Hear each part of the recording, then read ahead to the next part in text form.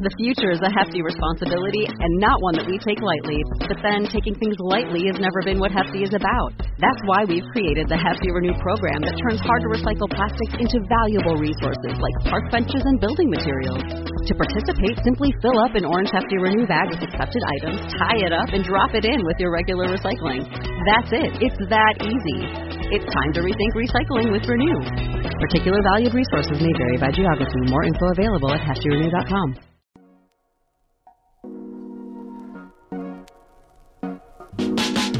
It's Thursday, October 13th, 2022. I'm Jackson Bird. Today, a Supreme Court case involving Prince and Andy Warhol that could have huge implications on the future of art. Plus, a new book by Galileo just dropped, and a song sung by 100,000 people who didn't know they were singing together. Here's some cool stuff for your ride home. There's been a lot of hubbub recently around the rights of artists in AI art generation. Like, how should an artist whose work is being culled by the AI be credited? Is there any sort of compensation they should get if the AI-generated art that partially uses some of this other artist's art is commercialized? And how do these artists even find out their art is being used? It's a hot topic right now, and frankly makes my head spin a bit. But while the Web3 folks tread that inevitably litigious path, there's a more traditional case that's made it all the way to the Supreme Court, even though the two most famous artists involved have long since passed away. The case centers on a series of 16 silkscreens that Andy Warhol produced of the musician Prince. They're not Warhol's most famous works, but you might recognize them. Or if you saw them all together, you'd probably guess that they were made by Warhol. But the reference image used for the silkscreens was not taken by Warhol. It was taken by a photographer named Lynn Goldsmith, and she never gave her permission for Warhol to use them. And how this case gets decided could have far-reaching implications for artists and free expression in the U.S., So here's roughly what happened, as NPR describes it. Goldsmith was hired by Newsweek to shoot some photos of Prince in 1981. She shot some candids at a concert and some portraits in her studio. Newsweek opted to run the candid concert photos, so Goldsmith kept the portraits in her personal files for possible publication or licensing in the future. And then, 3 years later, such a licensing opportunity arose. Vanity Fair had commissioned Andy Warhol to make an illustration of Prince for an article about the musician, and they specifically requested that Warhol use one of those portraits from Goldsmith as a reference photo for the illustration. They paid Goldsmith $400 to license the photo for just the one Vanity Fair issue. But after that, Warhol went on to create the full set of 16 silkscreens, all using that image as a reference, and all of which he copyrighted. Vanity Fair used one of them, and according to NPR, the set of 16 have since been sold and reproduced, creating millions of dollars in profits for the Andy Warhol Foundation, the nonprofit set up after the artist's death in 1987. Now, to be clear, there's no evidence that Warhol was aware of the one-time use stipulations of the Goldsmith photograph, but in 2016, when Vanity Fair used one of these silkscreen images for their Prince obituary and paid the Andy Warhol Foundation $10,250, but did not pay or credit Goldsmith, she sued the foundation.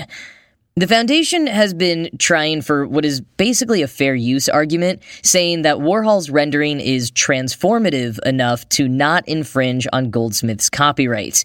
In addition to changing things like the color, angle, and crop, the foundation says the tone and meaning was changed from what Goldsmith described of the original photograph as vulnerable to what the foundation says of the silkscreen is iconic. Quoting NPR, "As you might imagine, each side has its experts, and indeed, two lower courts disagreed on the matter. A federal district court judge found that the Warhol series is transformative because it conveys a different message from the original and thus is fair use under the Copyright Act. But a 3-judge panel of the Second Circuit Court of Appeals disagreed, declaring that judges should not assume the role of art critic and seek to ascertain the meaning of the works at issue." End quote. Now, the Supreme Court could rule that the Warhol Foundation owes Goldsmith licensing fees and potentially other damages. And also entering the debates in this case is the point of the works. Goldsmith, as a photographer, primarily works in the commercial space, selling her photographs to magazines. And while in this particular instance, Warhol and later the Warhol Foundation was specifically working with a magazine as well, Warhol mostly worked in exhibitions. For example, Justice Neil Gorsuch pointed out that Warhol's Campbell Soup paintings were not a threat to Campbell's Soup the company because they were never intended to sell the soup, but to, quote, induce a reaction from a viewer in a museum or in other settings, end quote. It is such a heated subject, though, that apparently 36 friend-of-the-court briefs have been filed, arguing both sides from parties including the Motion Picture Association of America and the Recording Industry Association of America. And it really is a tough subject. More power in the hands of original artists is good, but getting more granular in this way could also limit the expression of other artists. It's like a lot of copyright issues, which seemed in their original intent to protect artists, but more and more protect major corporations or wealthy estates and prevent smaller artists from building on existing works in transformative ways, from film adaptations to fan fiction to AI creations. According to ArtNet, Roman Martinez of the firm Latham & Watkins, which is representing the Warhol Foundation, said that a ruling in favor of the foundation will, quote, help any emerging artist who wants to create new and innovative work that integrates pre-existing images, and that limiting the scope of fair use will chill the creation of new art by established and up-and-coming artists alike, end quote. The court is due to make a decision in the coming months, and whichever way it goes, it will definitely have major impacts on the art world, including current and upcoming cases of AI-generated art. As Art News summed it up, quote, making deliberations in court on an artwork's purpose and character is a tricky business, end quote.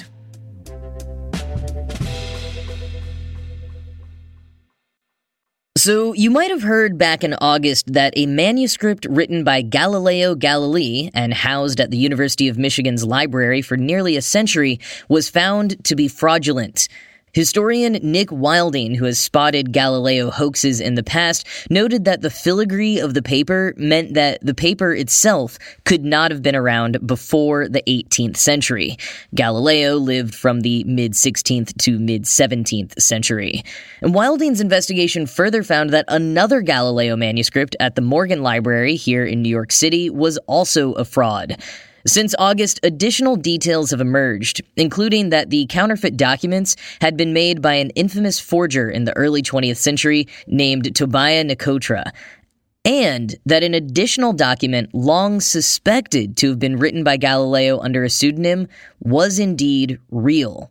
So we lost some documents, but found an additional authentic one.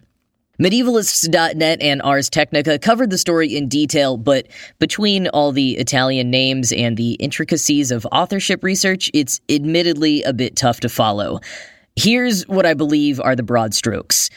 When those counterfeit documents were first authenticated back in the early 1900s, that was done so by comparing them to other alleged Galileo documents that it turns out were also fake. And one of those was a letter allegedly signed by Galileo, which has often been pointed to as the main piece of evidence that writings by someone named Alimberto Mori was actually Galileo. But with that letter now shown to be fraudulent as well, does that mean that we no longer have any evidence that Mori was Galileo? Well, there are a few nods. Ars Technica points to contemporary peers and adversaries of Galileo's who alluded to Mori being a pseudonym and referring to Mori as someone who taught at the University of Padua, where Galileo was at the time a professor. There's even a student's copy of a text referring to Alimberto Mori in which the student wrote beneath the name Galileo Galilei. But without that letter, some of the strongest evidence was gone. So historian Matteo Cosci went looking through an archive of Galileo's largely unpublished handwritten notes for any other trace of evidence. One of the most promising and juiciest bits of evidence that Cauchy found is a list Galileo made of places where Del Colombe speaks of me with contempt. Del Colombe being the main intellectual adversary of Galileo's at the time, and the places referred to specific passages in Del Colombe's published works. But here's the kicker. Most of those citations make absolutely no reference to Galileo. They do, however, refer to Alimberto Mori. So Galileo was keeping the receipts for every diss made his and his pseudonym's way, and we again have evidence that Galileo was the author of Considerazioni Astronomiche. Now, Galileo used pseudonyms for a number of reasons over the years. Some of his ideas were a bit controversial, and he wanted to avoid the ire of either the Pope or the Republic of Venice, especially when he was trying to seek additional patronage beyond the borders of the Republic to enhance his income. Now, a little bit on the book itself from medievalists.net, quote, among the most interesting arguments in this work can be listed, for instance, the hypothesis of existence of mountains on the surface of the moon from a purely perspectivist point of view, the idea that physical causes are the actual reasons for explaining the regularity of celestial motions that apparently follow non-uniform paths, and the criticism of those who reject astrology without having the necessary astronomical knowledge to properly do so. Therefore, Considerazioni Astronomiche di Alimberto Mori is written by an unusual yet recognizable Galileo during a transition phase in which he was at once looking for new patronage and trying to confute the most retrograde Aristotelian tenets. Just a few years before his discoveries with the telescope would lead him to move to Florence and then make him famous all over the world. End quote. As Wilding, who first discovered the forgeries at the University of Michigan and the Morgan Library, said, quote, this is an excellent example of how patient and intelligent archival research can restore some of the damage inflicted by forgers. Dr. Cauchy has shown us that a combination of skepticism and skill will lead us to historical truth. End quote. And speaking of posthumous works, Playbill has just confirmed that the upcoming Knives Out sequel, Glass Onion, will feature posthumous cameos from both Angela Lansbury and Stephen Sondheim. Now, unlike digitally created doubles used by other franchises, and of which I've spoken about a few times on this show, Lansbury and Sondheim both shot their parts for the film before they passed away. Shooting apparently occurred between June and September of last year. Sondheim passed away in November, and Lansbury, of course, passed away just this week. No word yet on what sort of roles they will play, but it will definitely be a bittersweet watch. Glass Onion, a Knives Out mystery, will hit Netflix on December 23rd, but recently announced it will have a one-week international theatrical run the week of Thanksgiving, November 23rd to 29th. And this is apparently a landmark deal, the first time Netflix has gotten all three of the big chains, AMC, Regal, and Cinemark, on board for a theatrical release. That, plus the unique release schedule, 1 week in theaters and then a month of blackout before going on Netflix, has film execs talking about this potentially being a changing tide for tension between streaming and theaters, if it works out. Regardless of when or how I end up seeing it, I am pretty stoked for this one. The first Knives Out was impeccable, and if you haven't seen it before, I highly recommend it.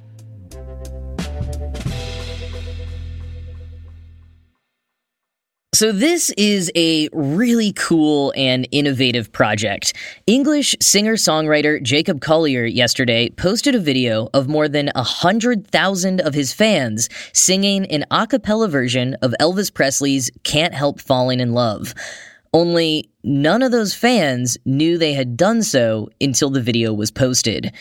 Over the course of his North American tour, at each stop, at some point during the show, Collier would get the whole audience to sing a single word, harmonized with different notes assigned to different parts of the audience. He additionally had a QR code for people to easily film themselves singing and then send the footage to him. What resulted was a beautiful choral rendition of the song. I'll play a sample for you here.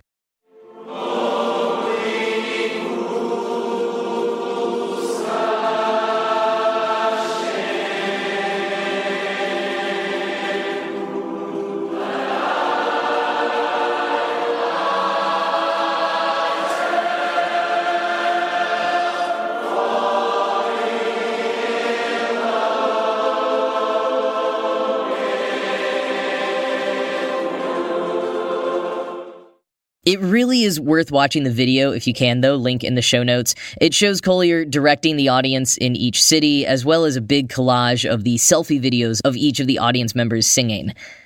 Now, I'm not gonna lie, I hadn't heard of Collier before today, but I looked into him just briefly, and it turns out he got his start doing pretty innovative creative covers like this and other original songs that went viral on YouTube. And then that led to signing with Quincy Jones's management company and a ton of other creative projects, some of which have won him multiple Grammy Awards, and another which was in partnership with MIT's Media Lab, creating a one-man audiovisual live performance vehicle. Super creative and talented dude. I am definitely going to be digging into his work more. And I also can't help thinking, where might this Elvis cover stand in terms of copyright after the Supreme Court weighs in on the Warhol case? It's entirely possible that Collier, a Grammy Award-winning musician with the connections and budget to go with it, got permission from the Elvis estate to cover the song. But there are plenty of smaller artists just getting their start who don't have the connections, know-how, or money to do something like that when they want to cover a song. Collier used to be one of them. I doubt that some of his earliest viral videos that put him on the path to creating these amazing works of art at a much larger scale sought permission for the covers he posted. Again, it's tough. I want artists to be protected, but I guess not at the expense of other artists, especially when it becomes a case of a new, smaller artist versus in a state or somewhere that doesn't even have any artists left in it. Sticky business, for sure.